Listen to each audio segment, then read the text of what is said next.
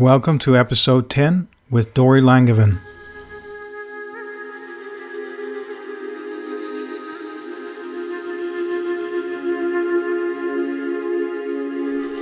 Where meditation meets daily life, this is the Meditation Freedom Podcast.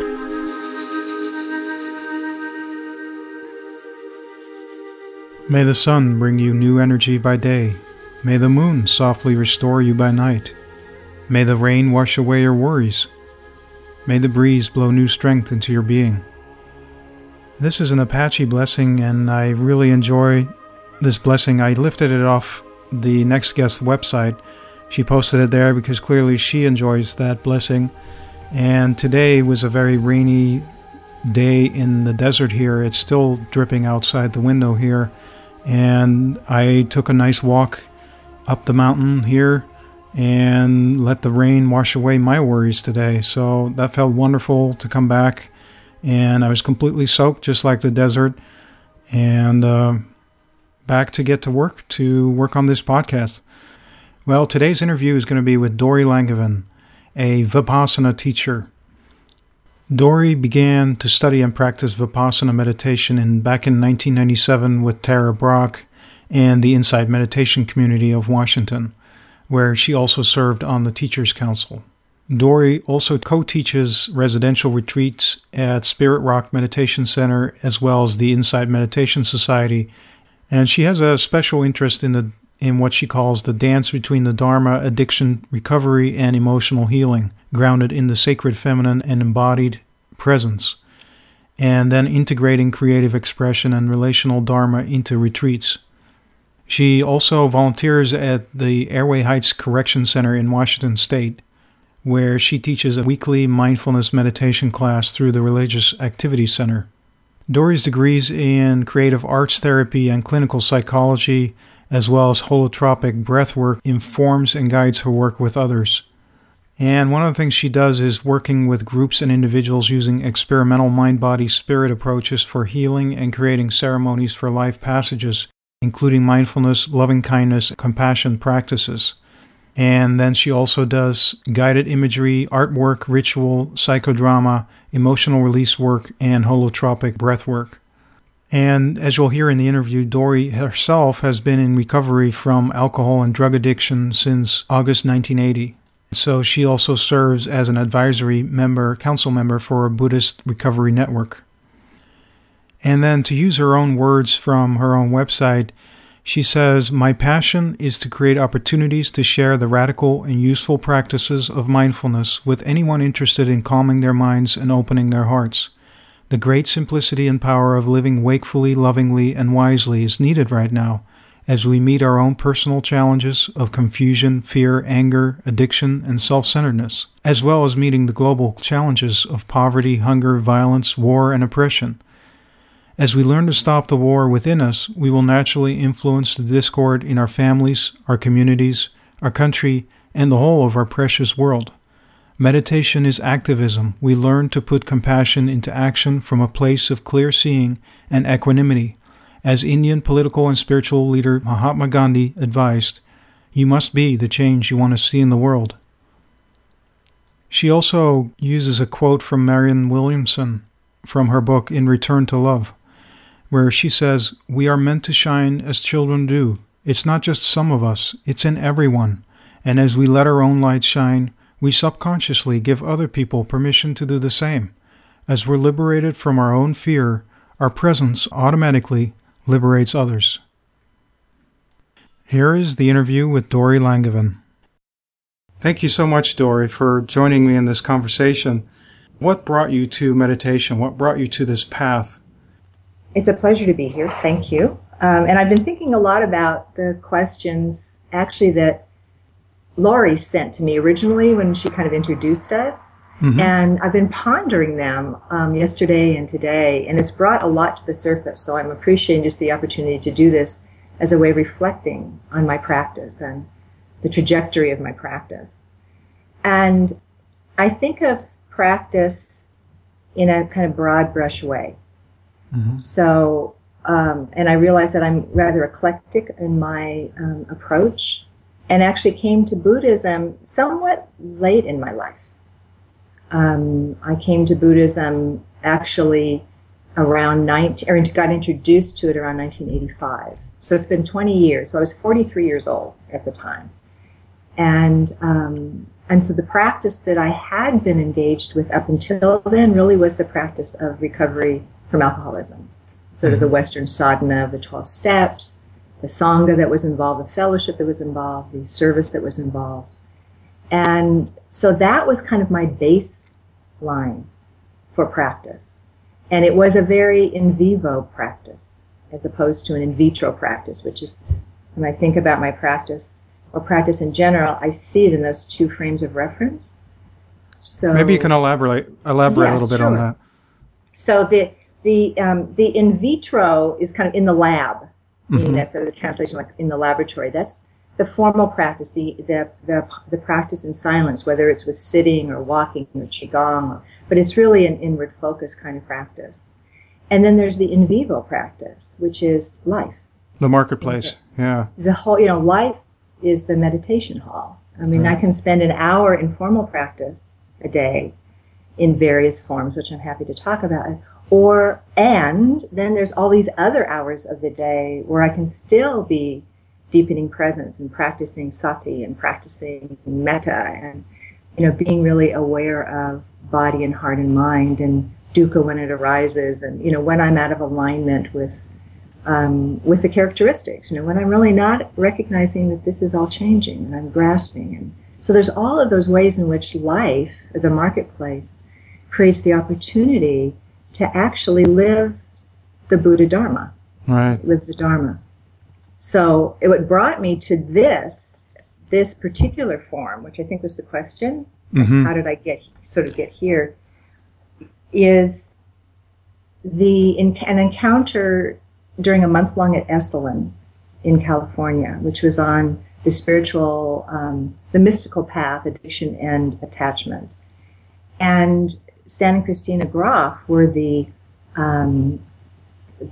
hosts of that, and they would invite their friends to come and teach, and they'd invite people to come for a month, and then they would invite teachers. And so Jack Kornfield was one of them.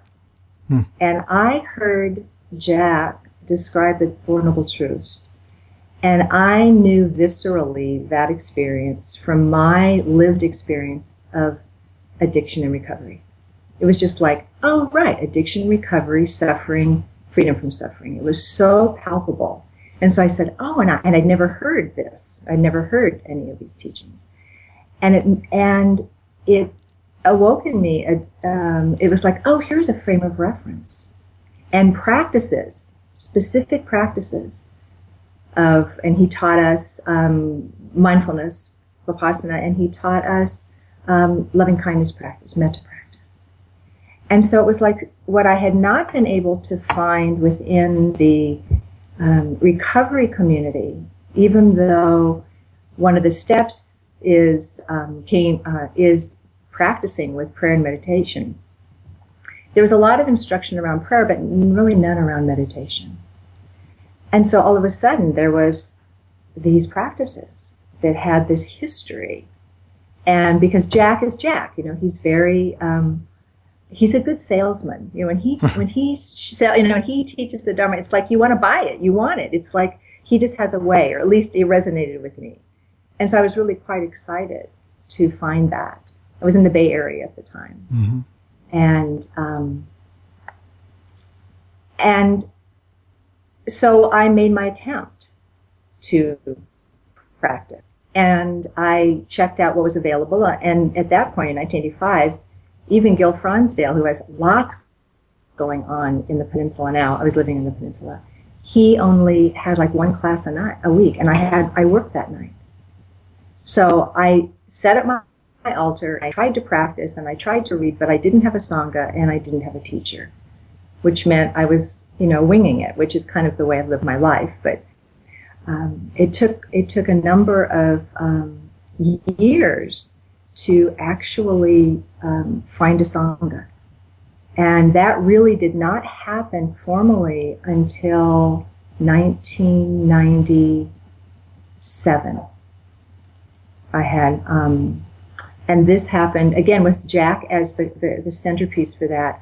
I had returned from living in Russia and was living in Maryland, but said to my husband, we have to go back to the Bay Area because that's where my friends and family are, frequently. And he said, fine. So, and I said, there's a day-long happening when we're going to be there. Let's go to Spirit Rock and go to a day-long, which introduced my husband, Ted, to the practice formally. And then was chatting with him and Wes Nisker. And Wes said, where are you living now? And I said, well, I'm living in Maryland. He goes, you're kidding. He says, have you heard of Tara Brach? I said, no, I've only been back from Russia, several months. And he goes, oh, she's right in your backyard. So we get back and we look up Tara Brach, and I talked to her on the phone, found out where she was teaching, went to a class when there was maybe, 35, 40 people in the class. Immediately resonated with her teachings. Immediately. And then progressed through that, which was the beginning of Insight Meditation Community of Washington, which wasn't even an entity yet. It was a thought that was coming into form. And got very involved with the Sangha by volunteering and going to retreats and going to class. So suddenly there was a teacher and a group. That old phrase, when the student is ready, the teacher appears. Right. And so it just felt like being home. And that made it very easy to practice because my husband and I practiced together. We got involved with committees. He got on the board. I ended up being the administrative assistant, or administrative coordinator, I think it was called. So it was like diving in head first and being able to have all of the stimulation and input and support, and then being of service, volunteering, and then eventually working for MCW. And then in terms of Sangha or community, what are some of the advantages for someone who doesn't necessarily have a community to practice with? If they're thinking about doing that, how would they see that as benefiting them to join a community? In 1985, when I first got introduced, there was no Sangha except where you showed up, brick and mortar Sangha. You showed up with other people in the same room. Mm-hmm. And what's true now is that that's available in some areas, in many areas. There's small sitting groups, there's, big retreats, there's everything in between.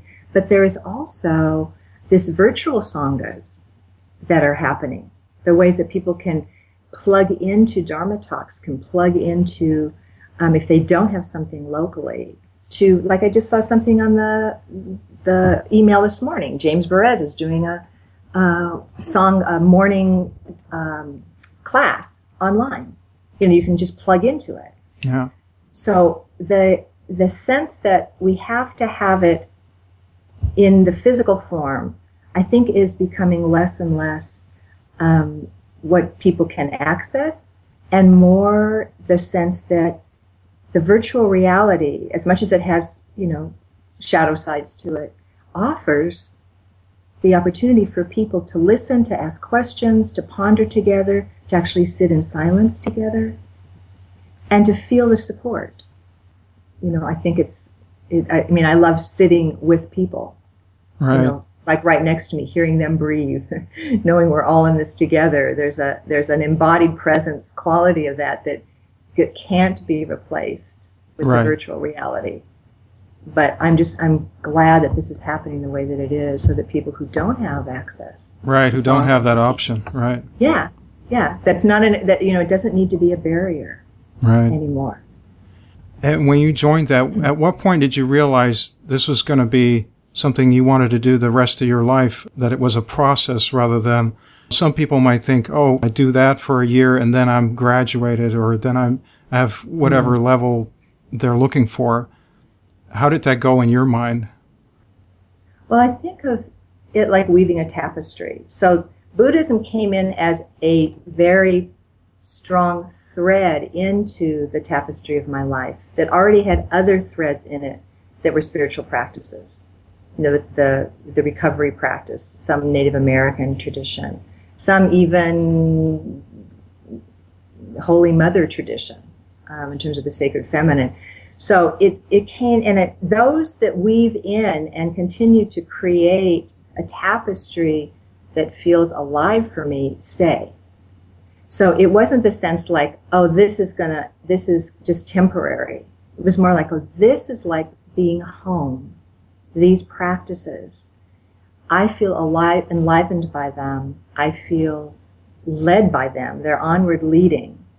And I can't imagine that this won't be part of my life up until the moment that I take my last breath. In fact, I'm hoping that these practices in particular will be my a kind of shepherding force, a guiding force through the currently older age and when sickness arises in death. Is that I'm tuning my mind, I'm tuning my heart in a way that when those moments of difficulty arise, that I'll be able to stay present. You know, that I'll be, you know, maybe on the wings of the years of practice at those moments. Yeah. So in a way, you're priming yourself for those difficult moments with the practice that you have, so that when something like that comes up, you have this practice that just kind of automatically kicks into gear and helps you out. Maybe you have an example of something like that where your practice has come in and you've noticed how it changed the whole situation or de-escalated the situation or something like that. Yes, I have a very specific example in June 10th of 2013. So over a year and a half ago, when I was on the back of our Harley-Davidson motorcycle. My husband, he's driving it, I'm riding, I'm the passenger. And we were on a long trip coming back I started back east. And it was a beautiful morning in Albuquerque and very, very, very, very hot. This was summer, as I said. And we got on the bike to head we thought we were going to Canyon de Chelly for a couple of days to hike. That's what we thought the plan was. And so we moved through the morning traffic of downtown Albuquerque and then stopped at a gas station on the outskirts, got back on the bike, and, again, thought we were heading to Canyon de Chelly. And what happened instead was as we entered the freeway, came onto the freeway, the back tires started to go. Oh. And I mean, that's the perception of that happening. I remember is we got back on the freeway. I did what I usually do, which is I petitioned the sky Dakinis to be able to move through space, and the Earth Mother to thank her for be able to ride across her with the kind of joke helmets, to the sky, rubber to the road, helmets to the sky. And then the next thing that I am aware of is the back of the motorcycle swaying, shifting side to side. And I'm on the back with all of the weight, all of the baggage is on the back. And there's a couple of those, and the thought that arose in my mind, the only thought that arose in my mind was, we are going down because there is no other way out of this. There's and what that meant in that moment was, he can't pull this together. There's nothing that Ted can do to stop this from happening. I didn't know what was happening except we assumed it was the back tire going out. And that was the only thought that arose in my mind. This is how it is. And I was very grateful, not at that moment. It was the purity of what my mind was that was the only thought. There was the absence of fear. People said to me, oh, so you weren't afraid you were going to die? I said, it didn't even occur to me. None of that was there. It was just, this is how it is. And well, this probably happened really fast, too, I imagine. I would say within probably 10 seconds. I'm sort of feeling my body. I can still feel that swirl. Yeah. And yeah, so it was very quick. And then what proceeded from there was, there was a lot of trauma to the body, broken bones. I kind of came to, although I never passed out, in the X-ray in ER. And And then there was the whole way the practice helped me stay connected to my body, notice when there was pain, notice when there was mental anguish on top of the physical pain, and knowing that that was optional. You know, that second noble truth, that the mental anguish is optional. The pain is going to happen. It's there. And so to use the practice to be able to work with the physical pain that was happening, and then to work with all of the recovery process physically was very powerful. It was I used a lot of metta practice. I didn't do sitting practice because I could not sit. Right. You know, I did a lot of laying down practice. I did walking as I could. But I pulled on all of the resources over the years of developing practice to be able to work with this, one of the heavenly message, which is illness, accident, without personalizing it. It's not personal. And then, of course, it created a tremendous amount of gratitude to even be alive. Yeah. So you still had the moments of pain and maybe a little bit of, agony almost, if something is really hurting, but you didn't have the mental baggage on top of that, is kind of what you're saying, the mental weather, as you mentioned it somewhere in one of your writing. Yes, the whole, adding on, it's always going to be like this, it shouldn't have happened. There was no, why did this happen? It shouldn't have happened. We just took the bike to there's all the ways in which you can fight with the reality that this has happened. That just adds extra mental anguish on top of what's already, painful physically and inconvenient. Right. But to feel the amount of support that we had immediately from truckers stopping, blocking the road so we wouldn't get hit by cars behind us, to the ambulance, to the medical care, to the pouring out of love and support. Ted had his iPhone, and so in the ER he Facebooked, and so there was this ton of love coming through the virtual reality way before I even knew it was happening. Yeah. And then people from that area that were part of the motorcycle cross-country trip were there immediately. Mm-hmm. People came every day to help us. They drove us back to Spokane. People here were ready with food for us. Every day people brought food and cleaned the house.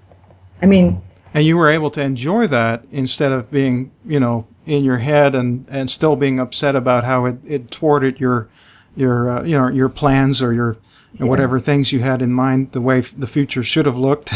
Yes. Right. Yes. And that's a big example, but it happens every day. We think a day is going to go a certain way, and then, there's something that sideswipes it. It's like, but this is it. So my overarching questions in practice, whether it's in vivo practice or in vitro, is what's happening and what is needed now? Right. Instead of how is it supposed to be? This isn't what's supposed to happen. That's just dukkha. Right. That's dukkha. Yeah. And to be able to know that I have the capacity now, the freedom to choose, do I want to go down that? As soon as I notice I'm going down that mental train, I can get off. Right. I can get off. So there's an element of also accepting that everything is temporary and impermanent, and then there's also something where you're getting comfortable with uncertainty, where you're getting comfortable with not knowing, not being attached to outcomes and things like that. Maybe you have an example of not knowing and how you get more familiar with that.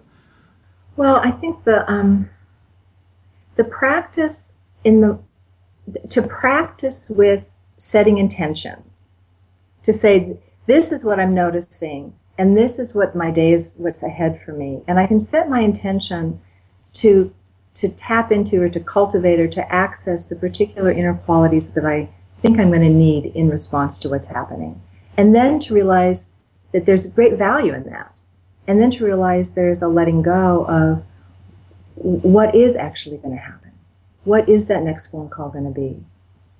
What is going to happen here in the house? What's going to break? I'm here by myself right now because Ted's tending to his mother who's in hospice. Mm-hmm. So it's like you don't know what the next thing is that's going to break. So there's a kind of way of getting comfortable with the uncertainty. I say the balance between feeling a sense of of groundedness and stability in the capacity to respond, as opposed to feeling some sense of security that things are going to be a certain way externally. Mm-hmm. It's coming back again and again to how do I recognize when I'm not in alignment with that, because then I'm frustrated and I'm impatient, and then I think, how does that feel? It doesn't feel good. So what's leading to it? It's like what's happening and what's needed now to come back into attunement with the three characteristics. Three characters of impermanence. Mm-hmm. This is all changing and flexing and flow. That dukkha is when I hold on because I want it to be a certain way, or I push away because I don't want it to be a certain way. And for those who don't know what dukkha is, maybe... Well, dukkha as... the translation into English is always a little messy. Suffering is one of them, but it's dissatisfaction, mm-hmm. discontentment, and the recognition that this is shifting and changing. And that if I try to hold on, one of the analogies is rope burn. If a rope is moving, like life is moving, and I'm trying to hold on and control it, it hurts. Mm-hmm. So if I let go, if I realize that if I could come back into kind of a flow with what's happening, I may not like it, but then that's just a preference. Right. It's just a preference. Can I notice this is unpleasant? This is so unpleasant. And have been working actually recently with what's called on-the-spot Tonglen in working with pleasant and unpleasant experience. Very helpful. Just realizing when there is unpleasant experience that I can notice unpleasant, and then I can sense, others experience this too. It's not just me. I don't have to personalize it. I don't have to make it all about me. That I can let it open me up to the human condition. Same boat, shared humanity. Others are experiencing this physical pain, or this frustration, or this disappointment, or this anxiety, or this sorrow. And the same way with pleasant experience arising. It's like, this feels really good, whether it's the warmth or the taste of this, or the enjoyment of having this conversation with you right now. May others experience that, rather than holding on to something pleasant and kind of hoarding it and thinking it's mine. It's like, I wish for others to have the opportunity right now to feel what I'm feeling through their own circumstances, their own conditions. Yeah. So to want to share, even in the moment of experiencing pleasantness, to wish it for others. And have you noticed that your relationship with the world and other people has changed from, the time you had your addiction experience to nowadays? Well, in the broad brush, when you say with everything, I think of how I realize the sameness or the similarity that everyone, has a desire to be happy, to be productive, to love, to be loved, to be of service, to be able to give, and that we have so many things that get in the way of that. We all do, from our conditioning. So in that sense, we're all in the same boat. And so, and I try to remember that, because it's not like I don't have the capacity to otherize, feel different than other people, or judge other people, or it's not like that doesn't arise in me. But I feel like we know that kind of suffering. And if we can let the suffering they've experienced link us together, that to feel like other people feel like this. And how can I both serve and savor in this world? How can I serve the world? And how can I also enjoy it? Because I know how to work, but learning to play has been something. So I look to other people to see, how do they enjoy their life? What are they doing that brings them really true happiness, as well as just sort of fun? And so in that way, trying to link myself to the whole human condition, knowing that we all have our measure of sorrow, we all have our measure of suffering, and we all have the gifts that we're bringing to the world. Mm-hmm. And so at one point you must have realized you wanted to give back, because you are now a teacher, right? Yes. Yeah, and actually, I didn't have any inclination to teach the Dharma. I had just graduated in 2000. I was involved with Tara and her Sangha, and being of service in that Sangha and practicing in that Sangha. And when I finished in 2001 my doctoral degree in clinical psychology, and I also stopped working for IMCW because I was going to start working with people in a private practice. She asked me, she said, do you have any interest in teaching? And I said, oh my gosh, I don't want to have to, I just finished this dissertation. I don't want to have to study anything. I just want to practice. I want to live. I want to share what I know with people from the point of view of psychology and that kind of support. And she said, okay. So continued to do that. And then like a year later or so, she asked me again. She said, so do you have any interest in teaching? And I said, I could now. I feel like I'm ready. I needed some respite from needing to be responsible for learning anything new, and so I said, yeah. And so I started teaching in increments in IMCW with other teachers.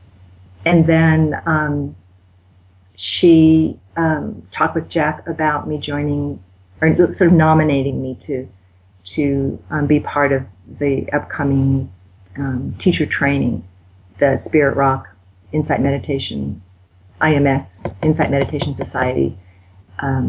Joseph there and Jack at Spirit Rock, they combined and for the first time and did a 4-year teacher training that I entered in 2006. Wow. And so during that time, there was different forms of teaching with IMCW and sitting in on other retreats and starting to teach. And do you find with the students that you now have had for a few years, what kind of struggles do you see with your students? And how do you work with that? Sure. Well, there's the students here in Spokane, which I've been working since the motorcycle accident. I really, that's put the brakes on everything. So I had to really determine what do I really want to do from this point out when I can start doing that again. And what I decided was, rather than doing an open class, which I've been doing for several years, I wanted to see if there was a group of experienced practitioners who wanted to work together. So that is in place, and we're in the second year of that here. So the same group meeting together with a particular set of teachings and practices. So deepening Sangha, deepening a relationship with me as a teacher, and deepening their practice and their study. And then the other is teaching retreats at other places. And in those, like Spirit Rock or IMS or Cloud Mountain, and those, or teen retreats, which were really a blast. I'm taking this year off from those, but, it's like, how to work with people who I see for a short period of time, like a week, 2 weeks, short period of time. Mm-hmm. And then they dissipate. Now there may be contact after that. And then how do I work with a group of students who are right here and who know each other, and so that deepening can happen. And so the easiest way to respond to your question is more through this group of people here, because I see them ongoing. I have retreats here and day-longs and classes and individual time with them. And everybody, to one degree or the other, is struggling with what is practice and what are the relationship of practice. And I have a very... Well, you quoted at the beginning of one of your podcasts the quote from the Kalama Sutta, the Aipasako, the "Come see for yourself" mandate. Don't believe your elders simply because they're your elders, or don't believe anything simply because it's been written, and don't believe because it's been going on forever and ever and ever. Right. But take it on through analysis and observation. Really, really practice and contemplate and reflect, and then see if those contemplations and reflections and practices lead to well-being and non-suffering, non-harm, or if they lead to harm. And if they lead to harm, don't do them. Right. Verify with your own experience. Yes. Yeah. So that's my, It's like you have to see for yourself. And so I ask people when they're questioning their practice, well, what is practice to you? I always introduce in vitro and in vivo. You know, the idea that you need to sit somewhere in stillness for a certain amount of minutes per day as a kind of dictate, I think is, you know, come see for yourself. I don't think that that is the only way to practice. Mm-hmm. I mean, I don't believe that that's the only way. I don't see that as the only way of using time in practice that bears fruit.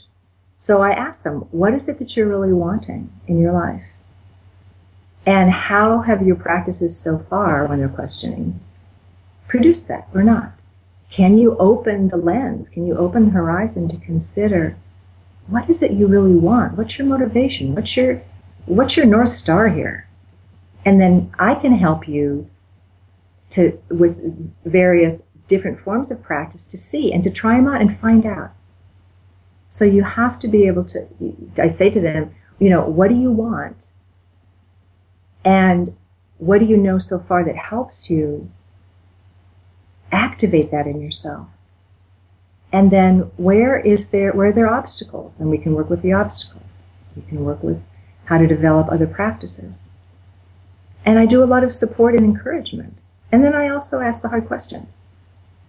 Like, why are you doing that? Or why aren't you doing that? It's not like, oh, it's all going to be fine, just do whatever you want. It's like, no, if you want to be accountable for your life, and you're hiring me, so to speak, or you're inviting me to be part of that, then I'll have to also ask challenging questions or the difficult questions. Well, and isn't it also true that the more in touch you are with that why of why you go to practice, the more likely that you'll stay committed to a practice? Because it's not just some, oh, you know, today I'm practicing because, you know, I'm angry, and the next day, oh, I feel this or that. That's a little bit more on the surface, but isn't there usually something much deeper going on with a student, why they come to practice? Yes. And being able to articulate that and finding the way that they articulate it, as opposed to, you know, words are so odd, you know, it's like to say, so what is true happiness for you? If you want to be, what does that mean? Well, happiness doesn't work for me. Happiness, that term, it's like, but to be content, that's what I really want. I want a sense of contentment or ease or openness in life. Okay, so use those words. Now, what leads to that? Notice that in your life. Just notice when you feel that way and when you don't feel that way. So it's how to take what they know about themselves and their life and then see how these particular forms of practice can support the wholesome mind states, right? That which they're noticing that's wholesome, and that can intervene in the unwholesome mind states that are good interventions when they are in states of mind and body and heart that are not congruent with what they're most wanting for themselves and for their life. Mm-hmm. So it's a very kind of, again, it's what's happening and what's needed now approach. Right. And for them to be flexible and spontaneous and to remember, you know, you can always start again. Don't worry. So what that you didn't practice yesterday? So what that you didn't practice all week? So what? That's then. Start again. Pause. Feel into your intention, what matters to you, and then have a practice, particular practice in mind that you then can rely on. Mm-hmm. So it isn't like, well, now I feel this, I'll do that. Well, no, I feel this, I'll do that. To know that, especially initially, it's better to keep it simple. Yeah. In time, you'll develop practices, and then you will be able to pull. Like if I wake up in the morning, and I go through my gratitude practice, and I go through my embodiment practice, and I'm really chitchy. You know, chitchy is my word for like, you know, irritated, obsessing about something going on with somebody, worried about something that's going to happen today, and I cannot with a mindful presence or with metta like help dissolve that. Then I'll sit down and I'll do a Tibetan practice of demon feeding. I want to directly encounter that, the demon being that which is in the way of liberation, of a sense of contentment or ease, of seeing the truth. Then I'll do a demon feeding practice. That's a very formal practice. Because that's what if I'm going to be able to progress with the day, I'm going to need to turn toward this And everything, given the adequate attention, will transform into its wisdom nature. And so the demon transforms into an ally. Right. So that same energy gets unbounded and appears as something that can actually be, it actually is helpful and supportive. Yeah, so this turning something that seemed like a demon into an ally, so you harness and transform that energy into something that benefits the day then. Yes. Yeah. Now, I wouldn't necessarily do that every day. Like every day I don't do Qigong practice, but most days I do. Depending on how much time I have in the morning. Mm-hmm. I always do. I was just contemplating this morning. I start practicing when I wake up, and I practice before I get out of bed. Yeah. And part of that was from the accident, because I was in bed a lot. So it was like, if I have to wait until I can get up and change my posture, remember there are 4 postures that are perfectly legitimate for enlightenment, and one of them is lying down. Yeah. So it starts before I get out of bed. And then during the day, are there a few more tips that you would tell your students to take with them, whether that's driving to the store or waiting in line or, I don't know, being cut off in traffic or something that might run into an average day of somebody that they can bring a practice into?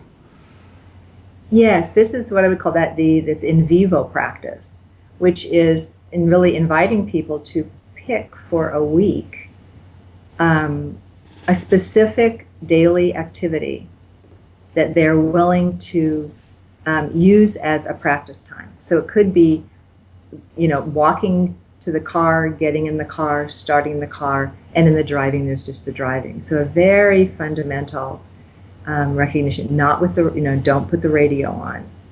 And then to notice, it's a bit of an embodied samadhi practice in the sense that notice how much, notice when you leave, when you're already at work, when you're already somewhere else, when you're thinking about something else, and just use the actual physical sensations of driving the car to bring you back to the now. Yeah, and just notice, and to know that this is strengthening the muscle of presence, or the muscle of sati, of remembering. Like, keep in mind that you're driving, right? And then bring the alertness that's necessary, and the ardency. There has to be a certain kind of, stick-to-itness. Right. In the practice, but to make that be, to have something that you're paying attention. It could be the 2 minutes of brushing your teeth. It could be washing the dishes. But to actually pick something that you're using as a way of noticing, being actually embodied and present with what is happening right now and what you're doing right now, and then noticing the shifting. Driving is a great one because we're so often lost in thought. It's amazing we don't run into each other more often. It is amazing. Yeah. We multitask. There's a multitasking that's going on. Maybe a little bit of autopilot sometimes, and yes. So it could be to choose something specifically, and then the other is to recognize that in the transitions between activities, because most of us have different things we're doing, and there's a transition piece. We either move to someplace else, or we go to a different project, or whatever it is that we're doing, or we go to lunch, is to notice, to bring mindfulness to the transitions. Right. Like, what's that like? I'm shifting it. How do I feel in my body? Can I take some deep breaths? Can I pause? Mm-hmm. As well as when something really, something big erupts internally. And again, this could be pleasant or unpleasant. I really encourage people to work with the on-the-spot Tonglen, so that you can let the vicissitudes of the day be something that connects you to the web of life, as opposed to shutting you down or needing to hoard what feels good, or needing to push away or feel personalizing some arising of unpleasantness that happens. Yeah, and that's usually kind of like a contraction in the body or something, the way it manifests itself in the body, right? Yes. So, and for those people who are very oriented in their body, because not everybody is, embodied presence does not come easy. Coming into the body for a lot of people does not come easily. So it's in steps. So for those that are, that are very embodied, it's like really being aware of the body and the breath, wherever they are. Like let that be the frame of reference for the day. What's my body feeling like? Checking back in. For others, it may be more the mood, to the frame of reverence, just to notice your mood, particularly if people have a tendency toward strong moods, or or even a tendency if they're trying to work with the loss of someone. Then notice what sorrow feels like. Notice when it arises, and then can you offer what is needed? A hand on the heart, or a couple of deep breaths, or realizing this is really hard. I'm so missing that person right now. Then pause and see if you can sit with that. Right. Yeah, so there's definitely acknowledging it, but not necessarily pushing it away, but also not getting hooked by it. Yeah, especially if you're in the middle of a day. Most of us can't pause and sit and, do a demon feeding, or, but what's happening and what's needed right now? How can I be with this life inside of me or around me with what I value, with presence, with loving kindness, with open-heartedness, with curiosity, including what the anger that's arising in me because someone has done something that hurts me, that I feel hurt by, or I feel frightened by. How do I stay present with that? Right. And we have plenty of opportunities all day long. Right, exactly. Yeah, it seems like, we'll have plenty of opportunities to practice no matter what lifetime we're in. Yes. Yes. Yeah. Maybe you can just tell a little bit about how people can find you on the web. Well, one of the things that takes up much of my my working day is that I do work with students and clients via Skype, like we're doing now on Skype, or by telephone. And oftentimes, so if people are interested, because you asked them how they could get in touch with me, I do have a website, and it's www.mainstream-mindfulness.com. The short version is, because Spokane isn't very big, if you Google Dori, D-O-R-I, and Spokane and meditation, you'll find me. Yeah, and I'll put links on the website too, the show notes. What we'll have on there is also the kind of work I do, which I call interactive reflection, as well as supporting people's meditation practice. And actually, that kind of, there is like this thing often. Some people will start with wanting to work with meditation practice, but because what comes into our meditation is our life and our relationships and our difficulties and our history, is that there is often a weave between working with material that's coming up with the practices and helping people to really use the practices and apply them to all kinds of different life circumstances that are arising. Right. And then there's retreats. I have retreats here in Spokane. Small retreats. I like teaching like 15, 16 people retreats. And then on my website is also other retreats that I'm teaching. Like I'll be at Spirit Rock later this year for a Mecha retreat. So, and I'm very open to speaking with people about if there's any ways that our working together might serve them. Great. And then your teachers are Tara Brach and... Yes, so Tara Brach, definitely, and Jack Cornfield. And they've both written books, so people can look that up too if they like your... Yeah, yes, their books are beautiful, as are their Dharma talks. And you can link to their Dharma talks through dharmaseed.org. And also, another teacher that I consider a teacher of mine is Lama Tsultrim Alioni. And she is a Tibetan Buddhist teacher who has a center called Tara Mandala in Colorado. And she designed the demon feeding practice and studied with her. And is very oriented toward the sacred feminine in Buddhism, and has some beautiful writings about that as well. Yeah, and just so we end on that note, do you maybe you can explain that the sacred feminine, is that something that's come into Buddhism more fully in this century, or is it something that still needs work in terms of integrating? Well, there's a lot more being written about the sacred feminine in the Theravadan tradition, and more action being taken. Actually, very recently, how Theravadan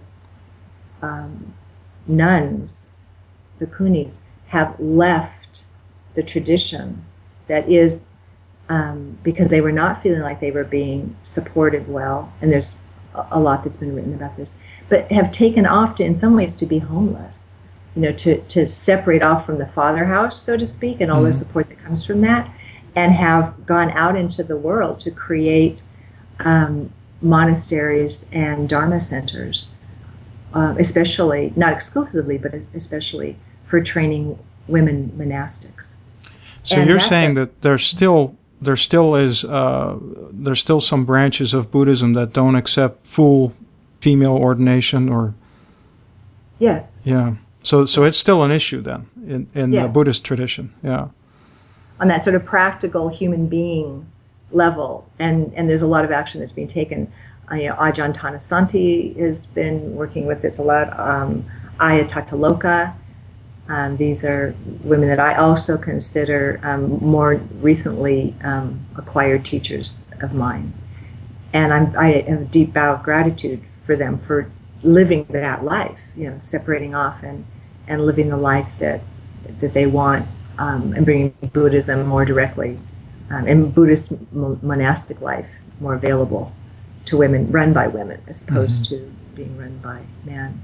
But there's also just a sense of this. For me, the sacred feminine is a way of relating to the world that honors a variance of vision, honors diversity, inclusivity, that realizes that relationships, how we live in this world, our reverence for life, the sila aspect, of course, of Buddhism, is paramount, and that we may not be as brilliant as we might want to be. We may not have exactly the right thing to say, but the energy with which we bring ourselves to relationships, the honoring of each other, the caring for each other, is part of what I'm calling the sacred feminine.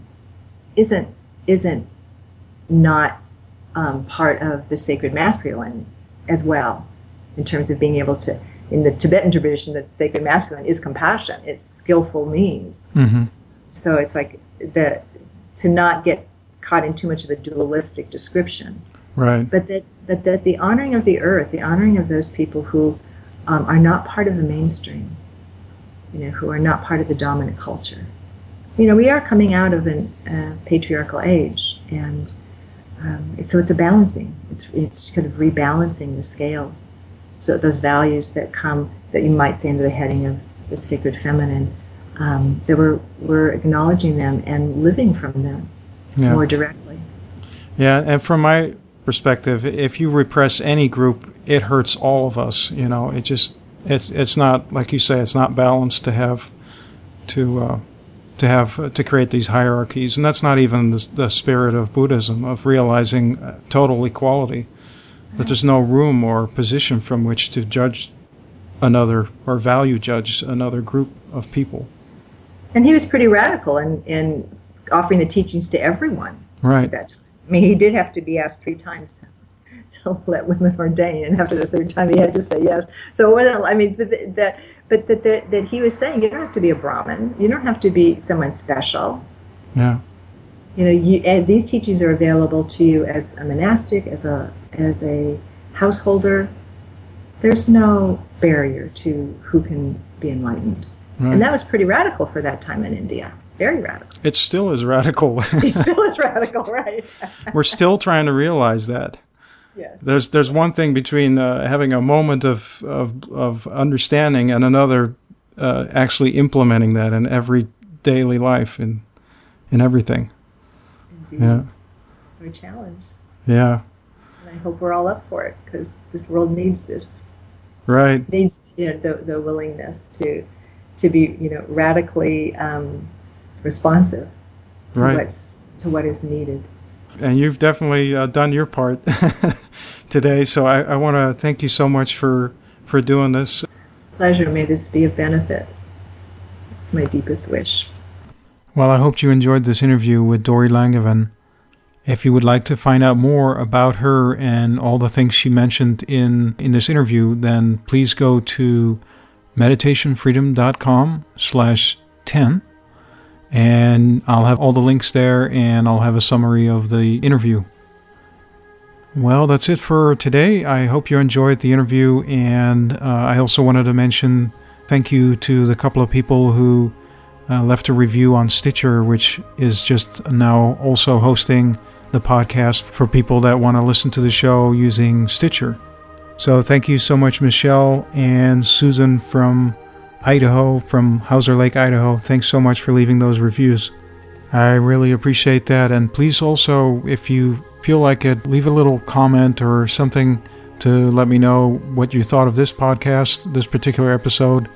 And other than that, I hope you have a wonderful rest of the week or rest of the day. Thank you so much, and take care.